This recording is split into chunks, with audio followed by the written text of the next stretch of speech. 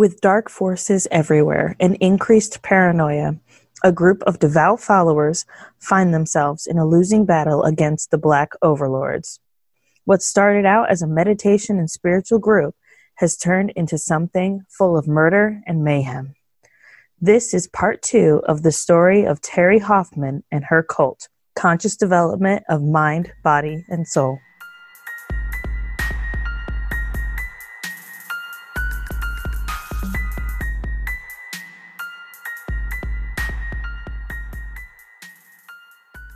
Well, hello there. I'm Jada Smith. That sounded really creepy. Thank you. I was trying. Nice. And I'm Alicia Galati, and this is Two Sisters and a Cult. It's a podcast for your ear balls. All of the balls in your ears. All the balls in your ears. If you have balls in your ears, please seek medical advice. This is not a podcast with any medical advice. None. We're just two cult survivors talking about cults. Do you feel like you resonate with that name, cult survivor? I never really thought about it in that context, but I mean, at different times, I guess, yes. And then other times I'm like, no, other people who have it worse are that thing. I'm not that thing. No, I get that. I feel like it's also that idea of someone else always has it worse. Right. It's so easy to minimize our experience growing up in a cult because there wasn't some massive suicide or big financial scandal that came out. You know, it was just, we left. I've never done a past life regression session, but I know you have. What was your experience?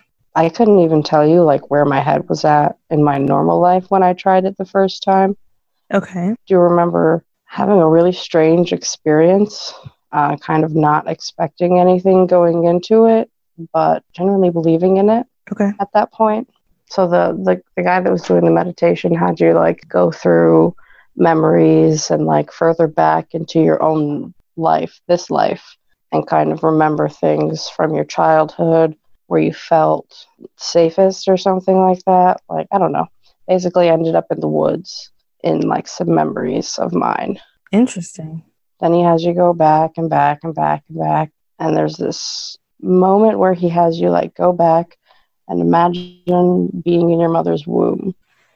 And he basically presents it as it doesn't matter if it's real or if it's just images in your head that you're completely making up. There's no difference, really.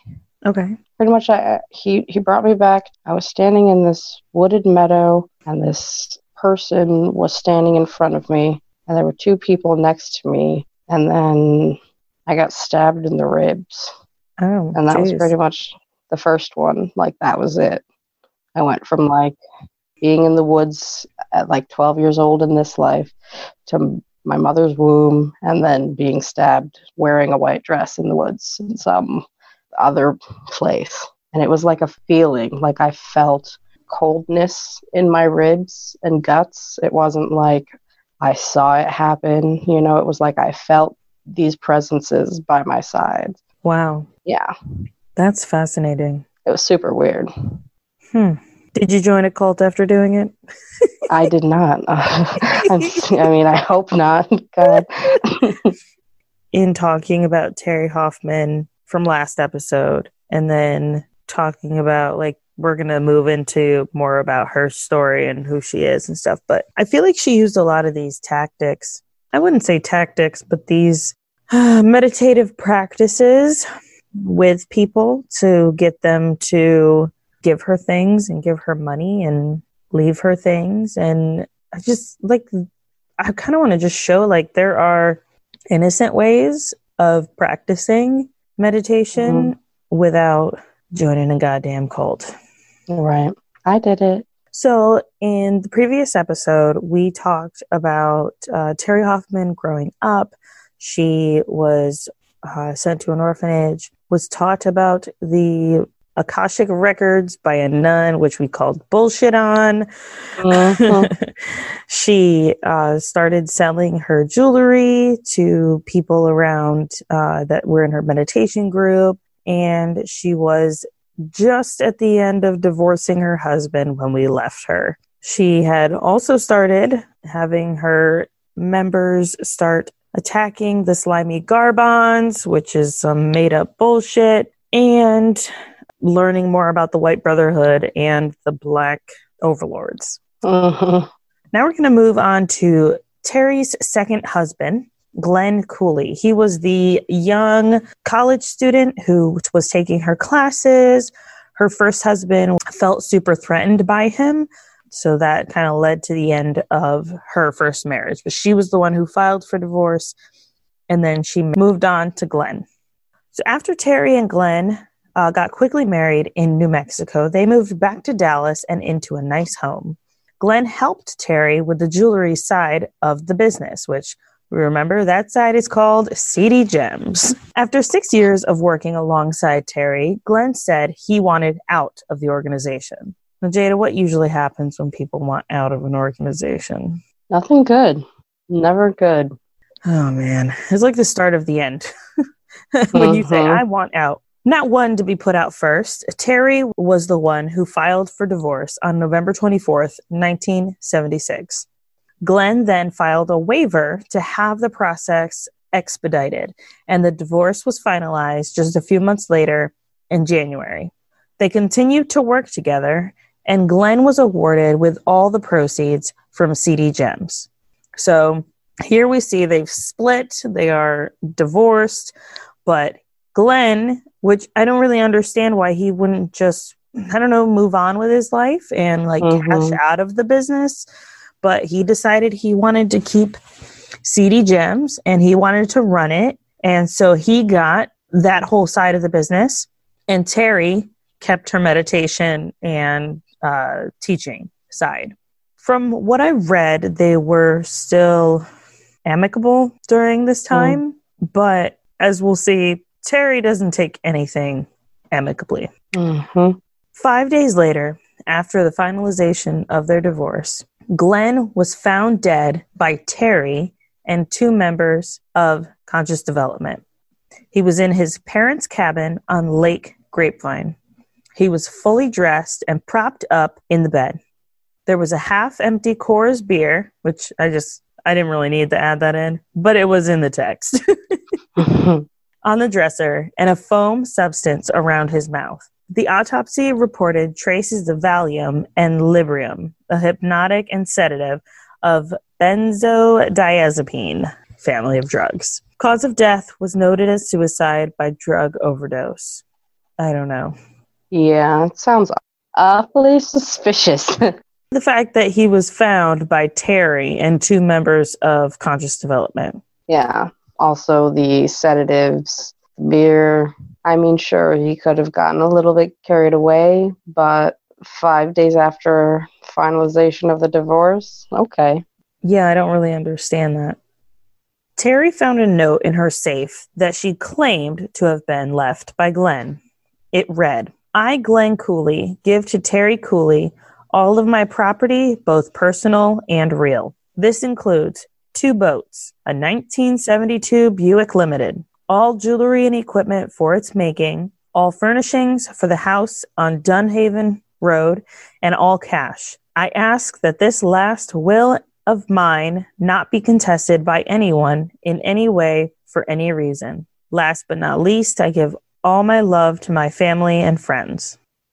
I mean, I've never read a will, but do they usually say that they ask that the last will of their, not be contested? I've never heard such a thing. It usually goes without saying, I feel like. Right.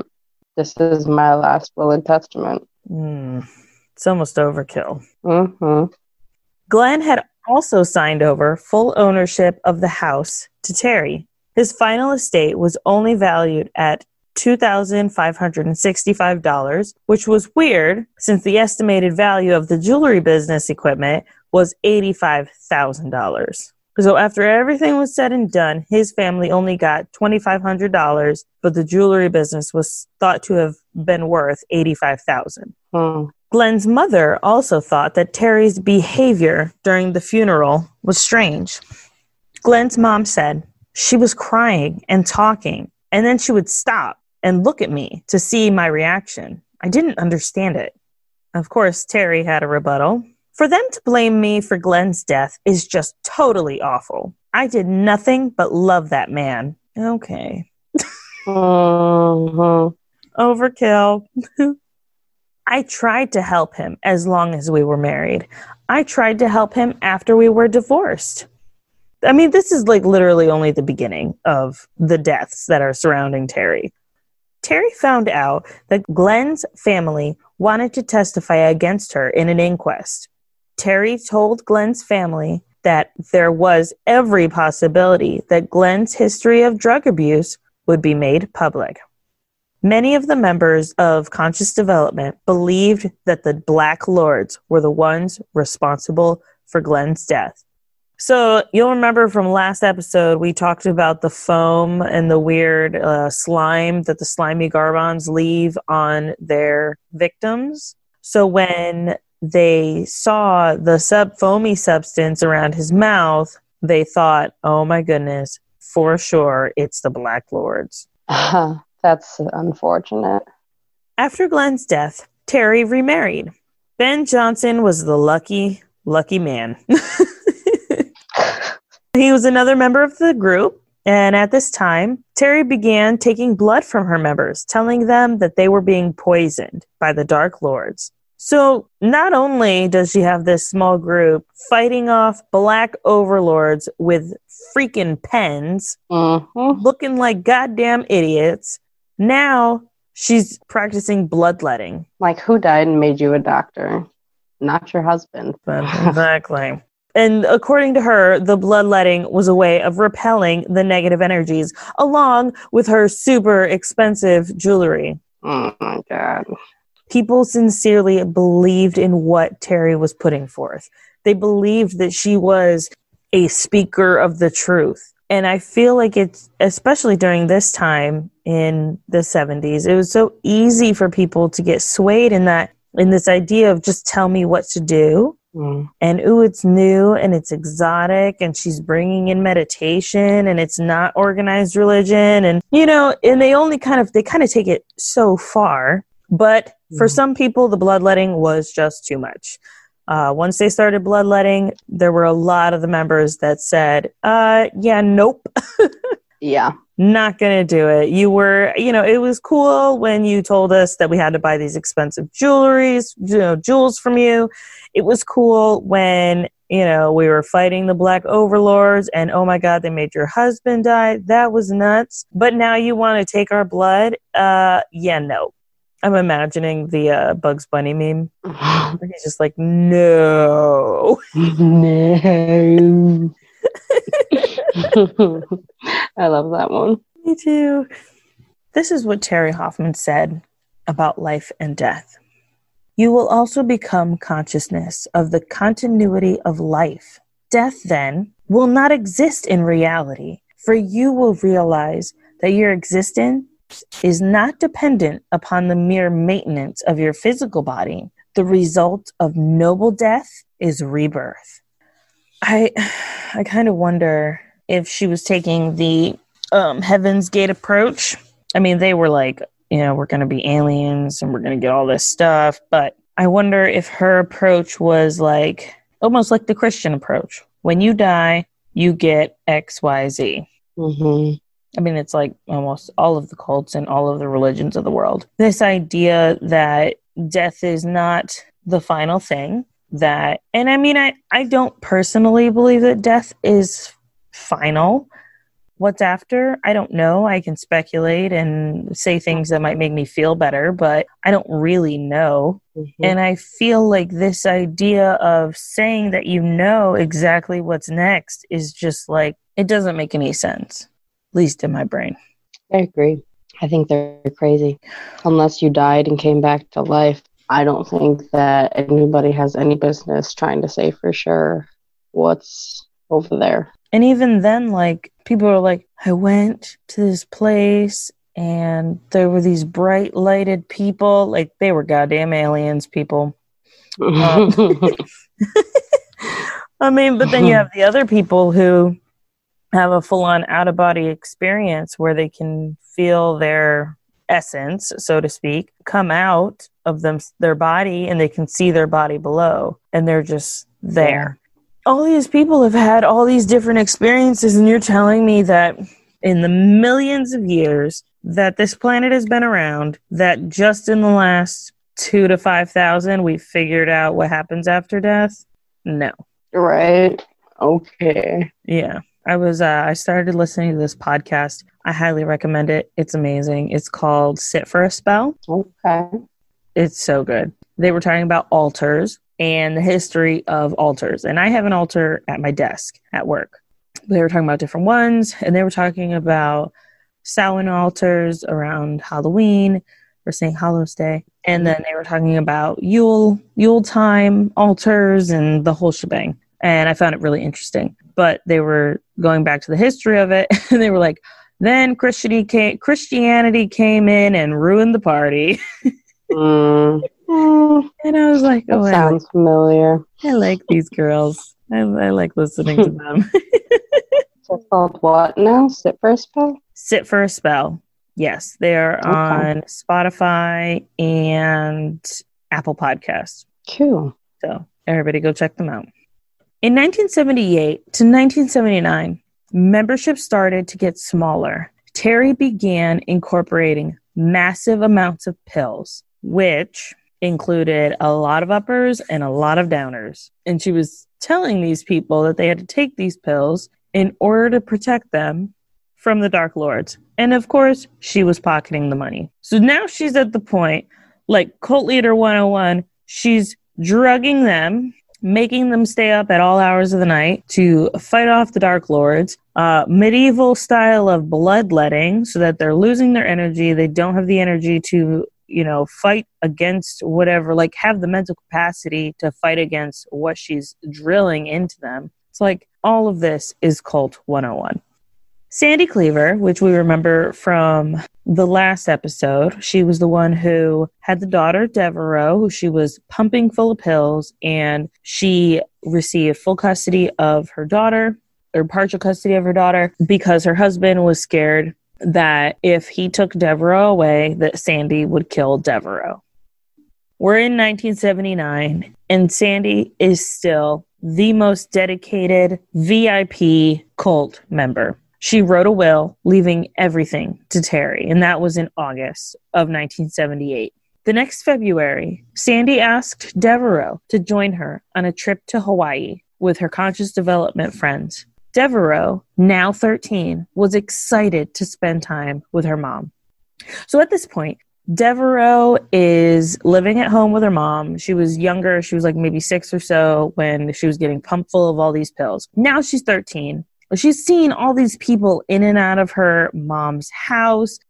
Sandy had given her house to Terri and then began paying rent to live in her own house. All types of craziness. And Devereaux was pretty much raised by her nanny. Obviously, as soon as Sandy tells Devereaux, hey, do you want to join me on this trip to Hawaii?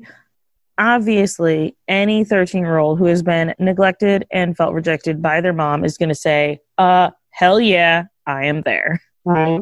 On February 25th, Sandy and Devereaux took a boat out to sea when a wave knocked them overboard. Sandy was rescued, hanging on to some rocks. Devereaux's body was found 3 hours after searching. She had drowned. Chuck, Sandy's ex-husband and Devereaux's father, was informed of his daughter's disappearance before they had found her body and immediately took a flight out to Hawaii. When he got to the hospital where Sandy was being treated, Terri Hoffman was already there. Terri produced Devereaux's will, a 13-year-old's will.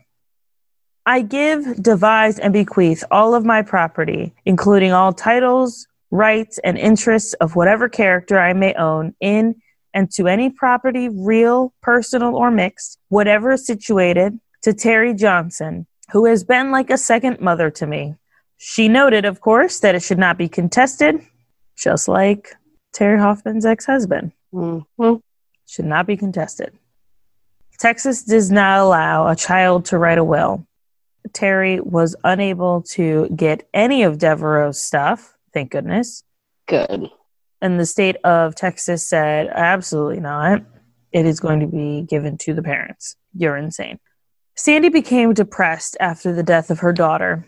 And toward the end of the year, Sandy took out a life insurance policy on herself for $300,000 and legally signed over all her property to Terri.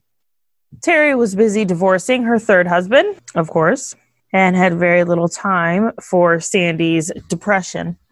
After Terri divorced her third husband, Ben Johnson, she married Don Hoffman, one of her members, who had been married for 22 years to his own wife before joining the group.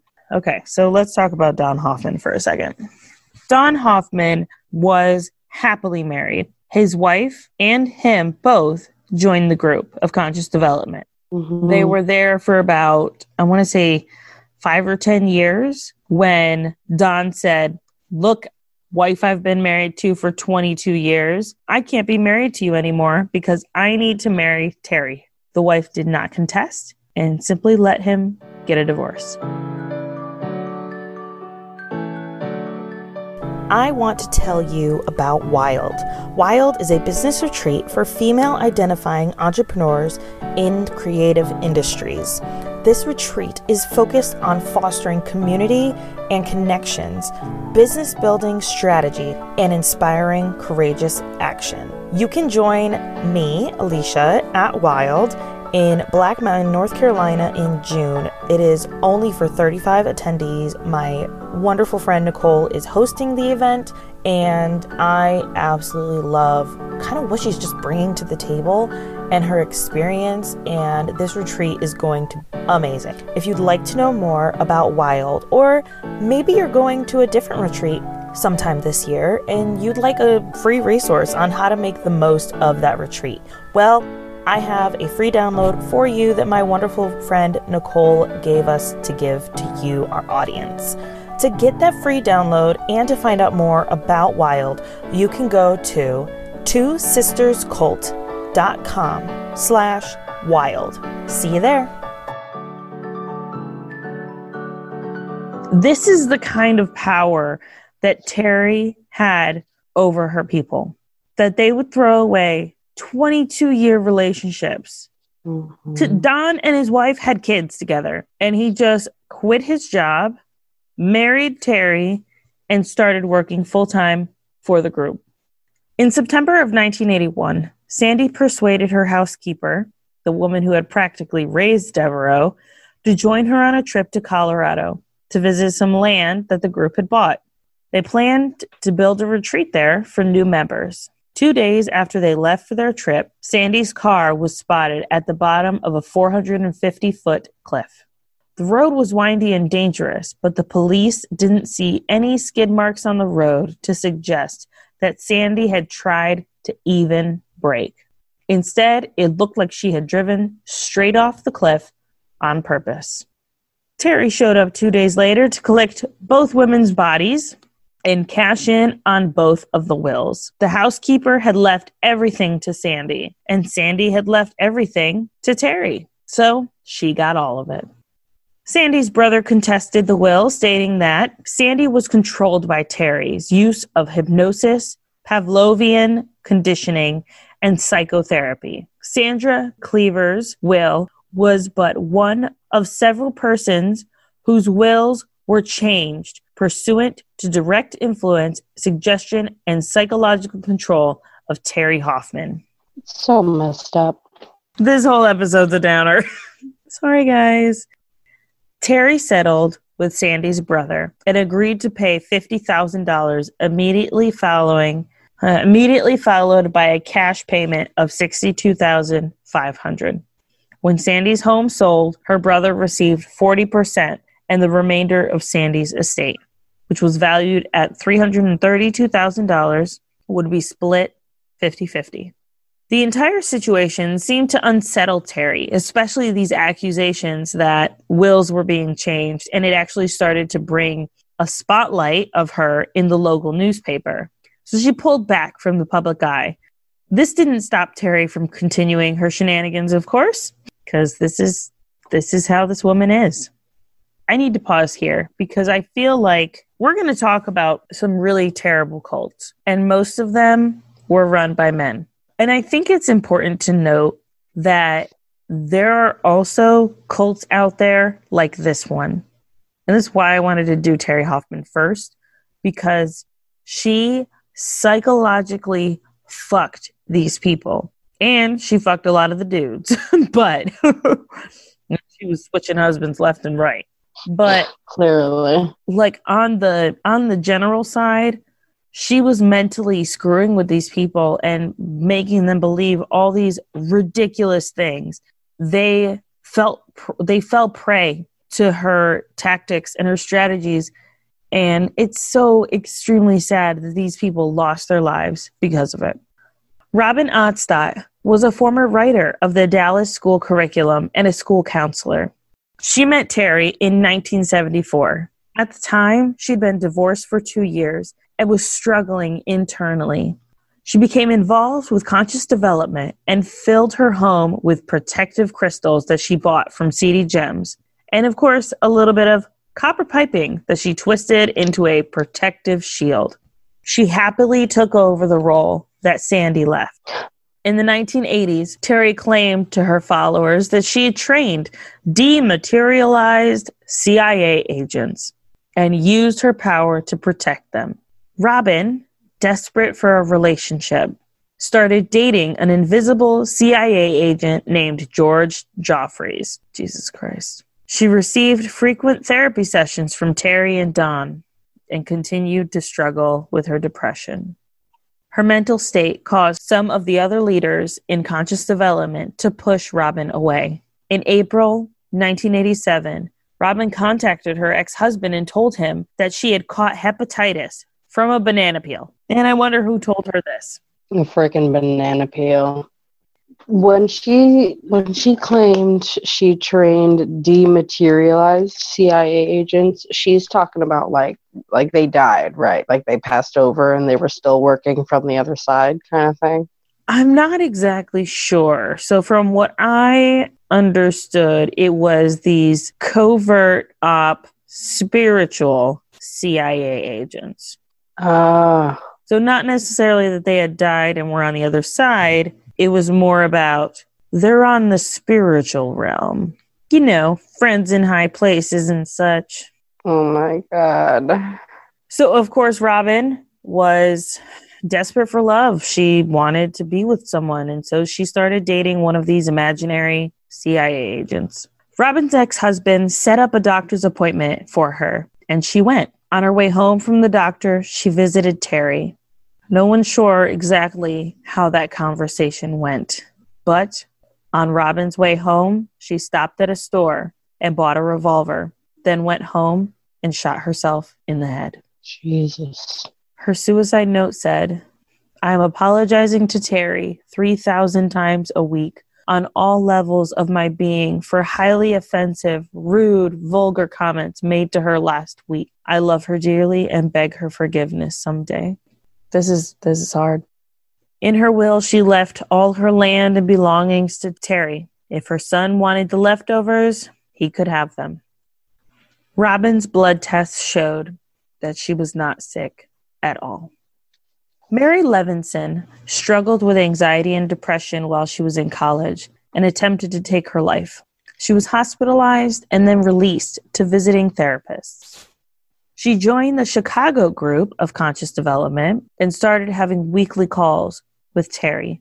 So this is where Terri's reach starts to spread. Not only does she have that fan base of VIP leaders in her inner circle in Dallas, but now she's starting to extend her reach and sell her, teachings on through the mail. And there is a Chicago chapter or group of conscious development. So Mary Levinson lives in Chicago, and she joined their group and got connected with Terri, and of course is paying for weekly calls specifically with Terri. After joining conscious development, Mary left her husband and found a new boyfriend, Dr. Robert Keyes, a fellow member of the group. When her mom came to visit her, She made her wait while she finished the call with Terri, then asked her parents for a loan so she could move to Dallas. They obviously said no. In 1987, she removed her brother as beneficiary and made her new husband the one to get all of her things. Her relationship with her parents became very strained. Mary started selling off all of her belongings, including family heirlooms. She then withdrew the entire divorce settlement of $125,000. On November 30th, 1987, police responded to a double-bolted hotel room. When they broke in, they found Mary lying dead on the floor, fully clothed. On the nightstand, there were over 100 pills, most of which were Benadryl. They also found her driver's license, $118,000, a cut Visa card, and a tape recording. Her autopsy noted that she had a small puncture wound at her wrist and had overdosed on sleeping pills. On the tape recording, she said, "I want you to understand that I am fully rational, and I have come to this decision after a long time of thinking. I am actually looking forward to it." Mary's lawyers said that Mary had given all of her money to a non-profit organization, which wouldn't be named. Mary's ex-husband said that her psychiatrist had told him that he had not seen Mary for the 4 months leading up to her death, and he was worried about Terri's influence. Charles Southern Jr. was an English professor and assistant chairman of a local community college in Chicago. He studied different Eastern and African religions. He was another Chicago member, but regularly visited Terri in Dallas. He even joined Terri's inner circle of teachers in battling the Dark Lords. In 1987, his family found him walking the streets and mumbling to himself. This is a professor, like highly esteemed, intelligent person, and he's wandering the streets, mumbling. Nobody could find him. They didn't know where he was, and they find him on the streets mumbling to himself. They took him to the hospital. While there, his mother visited him every day. There were also 2 members of Conscious Development that visited him. When they would show up, he would ask his mother to leave. After being released from the hospital, he told his parents he had been disillusioned by Terri's teaching, but wanted to stay a part of the group. At the end of the year, he booked a trip to India, and being an avid traveler, this didn't raise any red flags. 2 weeks later, worried about their son's lack of communication, they drove to his home. Charles wasn't there, but his dress hat and coat were folded on top of an African ceremonial stool. This was a Nigerian tribal symbol for death. They found his passport without any Indian stamps and a small vial of a drug called curare. It was used in anesthesia and caused total paralysis. They also found a barely legible scribbled note which read, "I came under a bad influence and tried to battle it myself." Charles has never been found, and he named Terri the executor of his estate. Man, this stuff is heavy. It is. It's so heavy. We're almost done. I didn't realize, I didn't know that story about that specific guy. That's absolutely crazy. Yeah. Like, he was a professor. That would make a fantastic movie. Yeah. As sad as that is, it would. Yeah. I mean, I can't imagine being like so highly intelligent and feeling so... I mean, he must have felt like he was going absolutely crazy. Like, is she right? Is she not right? Am I crazy? Yeah. I hope he made it out of there. I don't know. I'm kind of thinking he didn't, because he didn't, like, he's never been found. No one knows where he is or what happened. And she does have a pretty solid track record of death and destruction. Oh, yeah. Don and Alice Hoffman, which you'll remember Don from before. He was Terri's fourth husband. Don and his previous wife, Alice, joined Conscious Development in 1974 after their 3-year-old daughter drowned in their backyard swimming pool. They had both been huge members in the Ascension Lutheran Church, but didn't find solace in conventional religion after their loss. But in April 1980, even after having 2 surviving children, they ended their 22-year marriage. Terri had divorced her third husband, Ben Johnson, a month earlier, and then married Don just one day after his divorce was final. He quit his engineering job and devoted himself to conscious development. After years of keeping conscious development going, Don came to believe that he had become extremely sick with cancer. Terri claimed that she did not know about her husband's illness or the doctors that he was seeing. On September 17th, 1988, Don's body was found by a maid in a Marriott hotel room. He had died of a lethal concoction of drugs, including Benadryl and ecstasy. He had left 3 video messages telling his family, including 2 kids from his previous marriage, that he had inoperable cancer and that he didn't want to go through chemotherapy. He told them not to grieve for him at all, and that death is just a transition from one life to another life. Don's autopsy report showed that Don had no sign of cancer. His kids confronted Terri and asked why he would think that he had cancer if that wasn't true.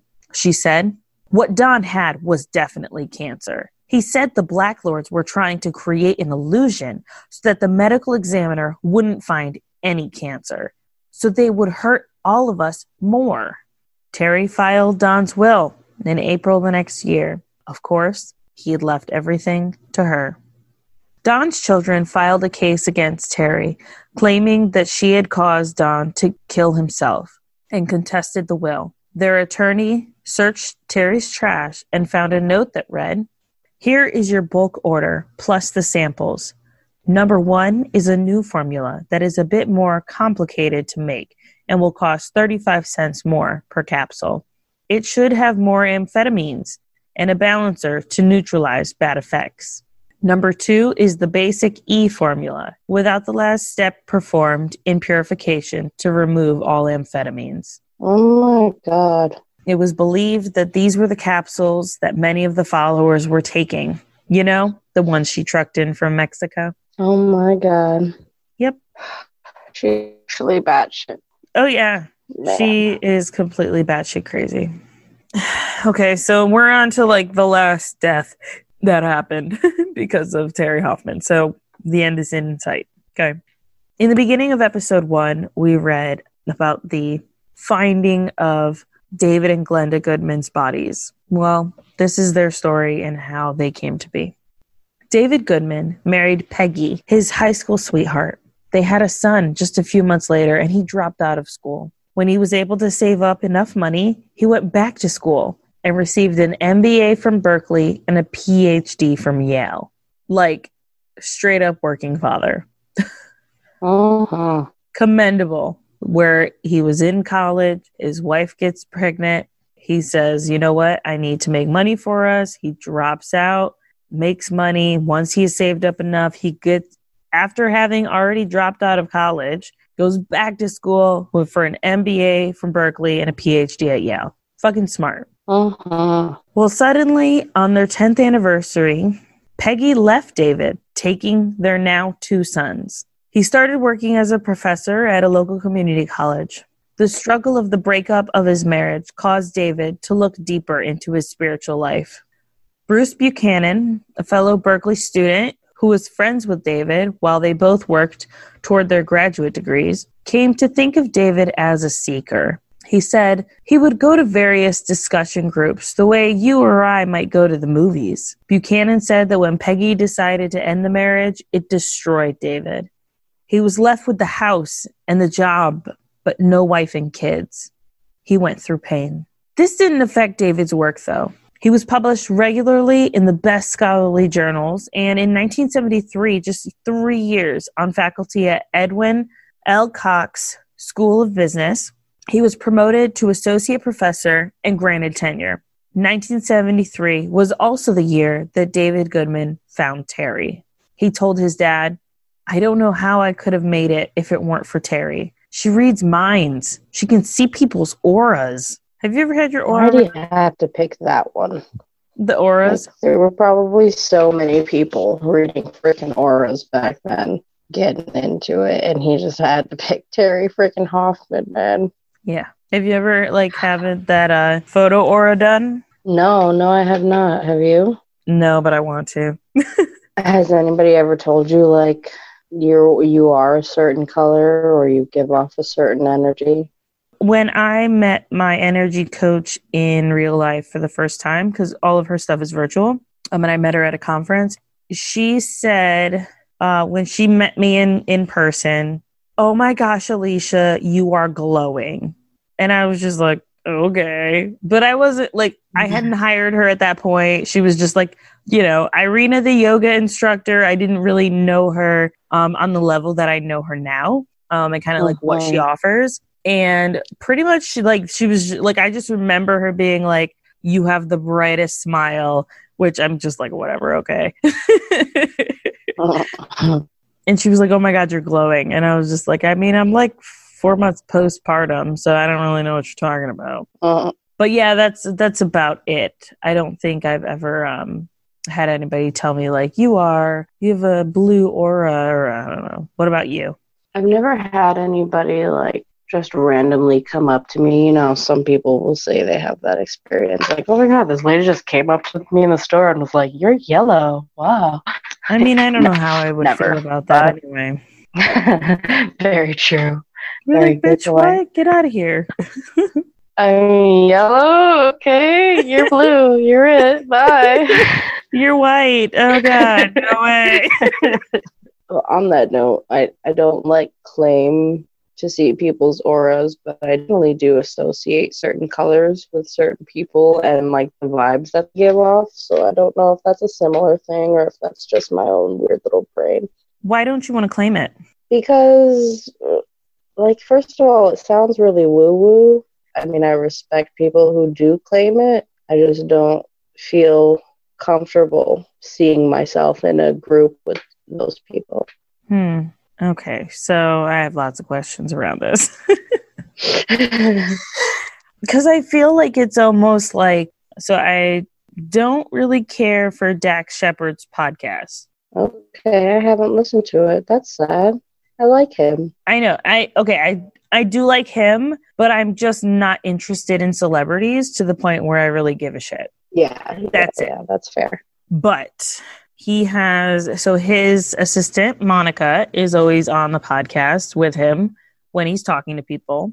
She has new episodes, her and her gay friend, Jess, I think is his name. It's every Wednesday, new episodes drop, and it's called Monica and Jess Love Boys.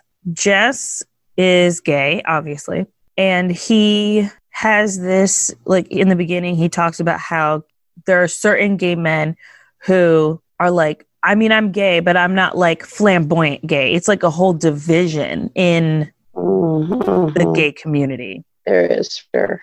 And so Monica was like, well, why? Like, what's the big deal? Like, it doesn't have to be like a label of like, I'm gay, but I'm not like that person. So I want to kind of challenge you in the same sense of like, you can be you and still have a semi-association to a group of people, but not be woo, Yeah, I get that. Like, my energy coach considers herself Christian. She goes to church on Sundays. She like has like a local church that she's, is, I think she like goes to a Protestant church or whatever, but that's how she's into angels and all that stuff. But like, I still go to her for spiritual help, even though I don't take her, like, whenever I'm learning from her, if she says angels, in my mind, I replace it with guides because that's the lens that I see things through. But I don't discount her just because she has a more Protestant background. I can actually relate to her more because of the things she says. I understand what she's saying, so don't discount it. You're fucking awesome. Okay. Yeah, I'm all right. Okay. Yes. So, like, what's a time where you've felt somebody, like, seen somebody's aura and been like, ooh, wow, where you, like, really got a visual of it? There was this one time I was walking through the city, which is not, like, your favorite place to be in the first place, especially not around here, but walking through the city and this guy pulls up as I'm waiting for the crosswalk light to turn. And he's like, "Hey, what you doing tonight? Need a ride?" Just fucking talking out of his ass.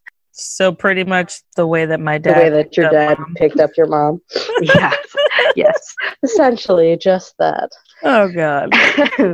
He felt like... This is why I'm not sure whether it's just an association thing, like a personal association thing, because he felt to me like slimy and green and full of this disgusting goo. And I just kept walking like, no, ew, there's nothing good in that. Now I'm going to look up slimy green aura. So I was listening to, I'm just talking about Sit for a Spell podcast like crazy today. I was listening to their podcast and they had an episode on auras and I thought it was really cool. And they actually give you tips at the end on how you can train your ability to see auras. And I thought that was really cool. That is really cool. But they said that there's no, like, quote unquote, bad auras. Even black is just like, you're feeling anxiety, you're having stress, recognize it, move on kind of thing. Mm-hmm. Well, what about like sociopaths and psychopaths? They can't have like squeaky clean auras, right? Right. So they mentioned that in the episode. They were like, I wonder if you took like a snapshot of a psychopath or a sociopath and kind of what, like none of them have probably ever gone to get their aura read because they probably don't give a shit. But that's how you know you're not a sociopath is you want your aura read. Touché. Second Nature is a premium service solving a very unpremium problem. Regular air filter replacement. Even that sentence alone sounds a little dull, but trust us, it's a problem worth solving.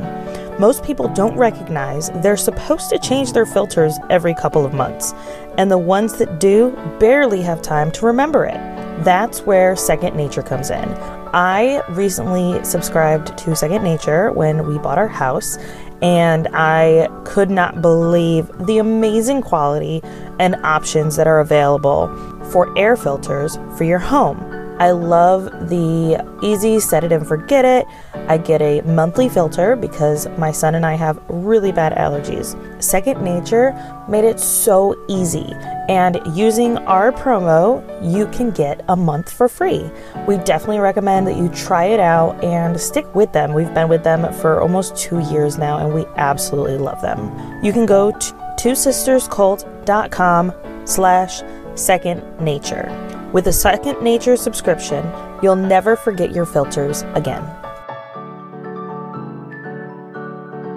I met this lady who I was convinced after the fact, like after I'd gotten to know her and thought she was a fantastic human and then realized that she was in fact not a fantastic human and she was actually kind of a horrible person. I realized that the energy that had felt sort of like magnetic and fun about her was actually this sort of like a star that ate itself, kind of, you know, like the opposite of something giving off energy where it's this big black pit sucking it in. Like a black hole? Yeah.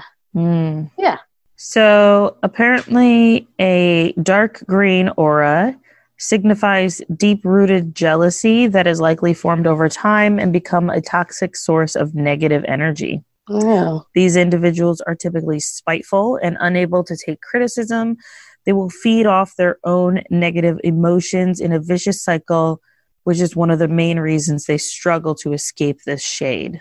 And I'm getting this from guardianangelreading.com. Very interesting stuff. Not. That does have some merit because generally insecure people do tend to catcall, don't they? Oh, yes. Oh, God. Oh, yep, pretty much. So Terri could see people's auras, which we don't believe. But nope. If you could see people's auras, write into us. We want to hear your story. Or if you've had your aura read, we want to know. We'd love to hear your story. David remarried in 1977 to a 23-year-old music student. Terri conducted the ceremony and had encouraged the union, but they separated less than 2 years later. Half a year after that divorce, David remarried for a third time. The 39-year-old professor's bride was a 24-year-old former student. How do you feel about that? 39. Not great. We talked about a little bit of this last week. Definitely doesn't make me happy. I'm just come out of being in my 24th year myself, and I can't. I mean, I understand the attraction to older people, especially when you think you're all like grown and your people your own age don't understand you. Yeah. And especially in something like a cult where that's the only person who understands you. But still creepy. Still creepy. While I get what's going through her head in a sense, I don't appreciate it. Yeah. I understand, but I do not appreciate this.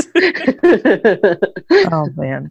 Terri pronounced them soulmates, just like the first one. First two. Yay. Destined for many lives together, and presided over the wedding ceremony, but the marriage lasted only 3 years. David began to feel less fulfilled in his work and was not putting effort forth the way that he had before. He took long breaks at lunch and wasn't in his office during scheduled office hours. Instead of focusing back into academics, David created a complex computer-tested formula for picking stocks. It gave him a huge return on his investment. He wrote up an article about it and decided to launch his own stock business, completely leaving academia. I mean, like, more power to you if you find something you love and you're making a ton of money and you can help other people make a ton of money and you enjoy doing that, then yay. I don't see anything like super wrong with it. David met Glenda at one of Terri's sessions and started dating her in the summer of 1983. The next summer, they were married, and Terri performed the ceremony. Glenda had 3 children. Her son already lived with his father, but the 2 daughters lived with Glenda.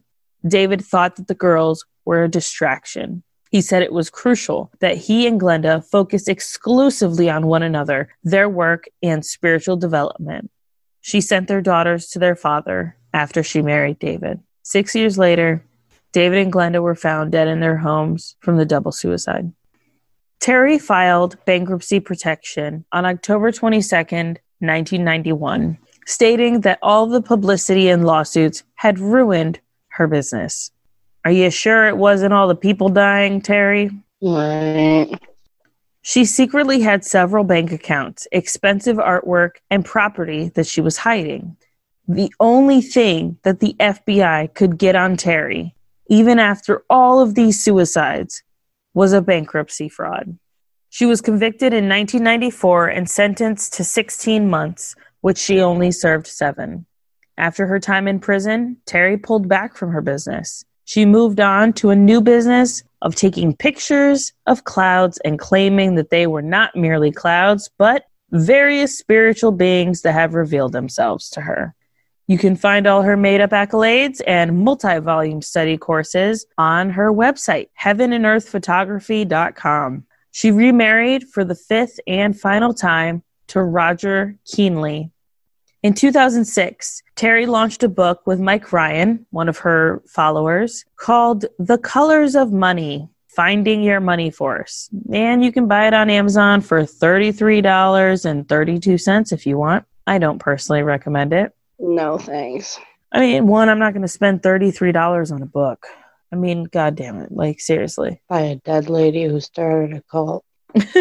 One of the Amazon reviews, which, okay. Now we're getting into the fun stuff. People died. It's terrible, but there's nothing better than Amazon reviews. I'm excited about these. These are great. 1 star. Do your homework on author first. Be sure to Google Terri Keenly before you spend any money on this. In no way was this woman one of the, quote, 20th century's greatest minds.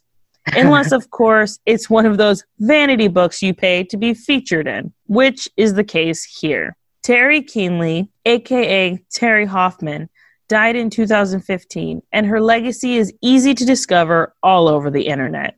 She made numerous claims about competence in all kinds of fields in which she has no skills, training, or experience.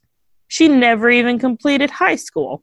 Lovely point. The only thing she knew about the color of money was how to wrestle it away from vulnerable people who thought they were seeking a higher truth. Many of them ended up dead. Move on, folks. There's nothing to see here. Very good. Very well put. Yes. Next review. 1 star. This is a noteworthy book insofar as it was co-authored by an alleged murderer. Google Terri Hoffman and marvel at how this woman isn't currently incarcerated in a Texas prison. And then there's 1 5-star review. It says, interesting and thought-provoking. This is a great book. It covers many of our fears and attitudes about money on a spiritual level. I'm still picking it up from time to time and learning new things. It also has some interesting history lessons on money and is well researched. Like the reviewer above said, there is bad press on Terri on the internet. I'm not sure why that is, because she is mentioned in at least 2 books as one of the greatest minds of the 20th century. This book is not for everyone, and it's not as accessible as some other books about the same subject, but it is very powerful and will get you thinking. There was a comment to this review. I will read it now. Yay. Tauntaun replied, "You're not sure why there is bad press on her? Maybe because she told people they had cancer and to write a will, leaving her everything, and then commit suicide. When autopsies were done, the people did not have cancer. That's just one of the reasons." Thank you, Tauntaun. Right. Doing God's work out here. Right.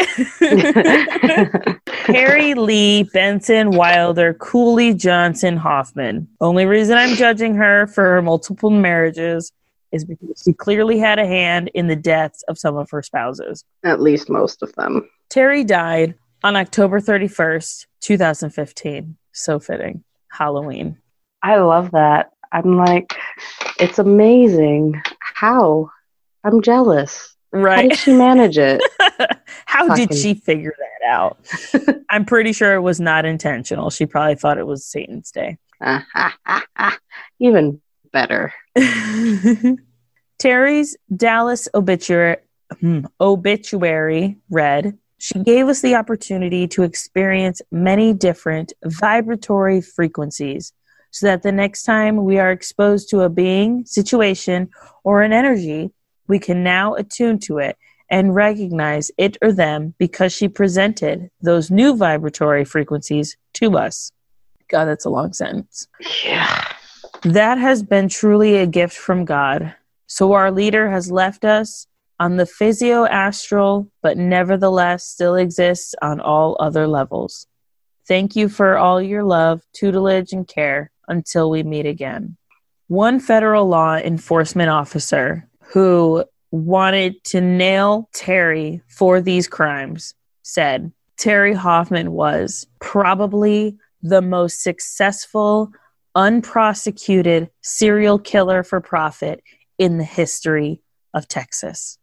And that's Terri Hoffman. Yep. I didn't want to end on her happy, oh, she did so much for us obituary, because she was, like, I know it's alleged, I know she was never convicted of these crimes, but she literally was a serial killer for profit. Mm-hmm. She coerced these people into thinking that that was the only way, that that was the way to find peace and happiness. And it is absolutely devastating the lives of the people that were their families that are left behind with absolutely nothing. God, oh man, this was a doozy of an episode. Yeah. I am sorry in advance, not advance. I'm sorry. Retrospect. This was bad. I'm sorry. Oh, man. It was bad, but it was fun. I mean, it's informative, you know? Yeah. You gotta know so you know who to look for. Yeah. Oh, man. Let's end on a high note with the coronavirus, lock-in, and everything else. So something funny happened last night with Jude. He's a yapper. He does not stop talking, like, ever. And it's a 5-year-old thing, but dear God, sometimes I'm like, you stop talking, please. But he's been doing a lot of talking lately. And last night, he was brushing his teeth, getting ready for bed. And he goes, "You know what, Mom? I would like to try raw wildebeest tomorrow." And I looked at him and I said, "Jude, we don't eat raw meat. It's not good for you if you eat meat raw. He goes, I know. I just want to pretend. And I was like, okay, we can do that. And so tonight we had pretend raw wildebeest tacos. He loved it. Very it was nice. Great. I love it. That's a great idea. That's just pretend to give it. Yeah. All I ask is you pretend to give it. Yeah. Don't ask for much. Just some pretending. I'm grateful for quarantine, to be honest. I mean, it's nice. Yeah. It's super nice to have like a little space. Everything is always so fast paced and like, do this, get this done. No excuses, be on your shit or else. Yeah. But this is like a nice little breather, even if it is unfortunate that we're having it because some people are having trouble breathing. Yeah. It's a nice breather. No, that's great. I think it's important to have that perspective too. I mean, me and you are introverts, so we're like, oh, stay home and do nothing. Been doing that for weeks. Oh, no, please. Don't threaten me. Right? But, for everybody else, like it is almost like a reminder to just pause, reset life, collect the things that are close to you, the people that are close to you, love on them, and just enjoy it. Exactly. Yeah. Nice. I think it's a perfect time to start our cult, by the way. I'm just saying. Yes. Join our cult. Join our cult. Join our We're not gonna start a cult. It's not happening. Yet. Yeah. Where you don't have to join our cult, but you can always join our Patreon that's launching in May. Do it.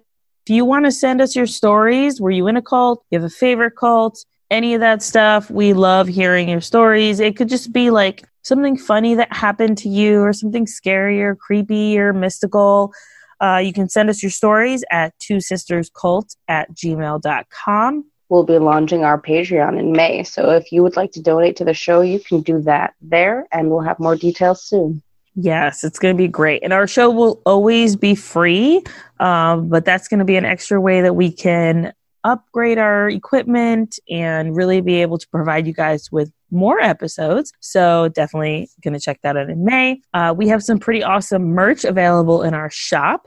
You can pick from decal stickers, t-shirts, and other fun stuff if you click shop in the menu at twosisterscult.com. And the best way for you to help us out on the show is to like, review, and subscribe on Apple Podcasts or wherever you listen to podcasts. Also, be sure to tell a friend who you think would like us.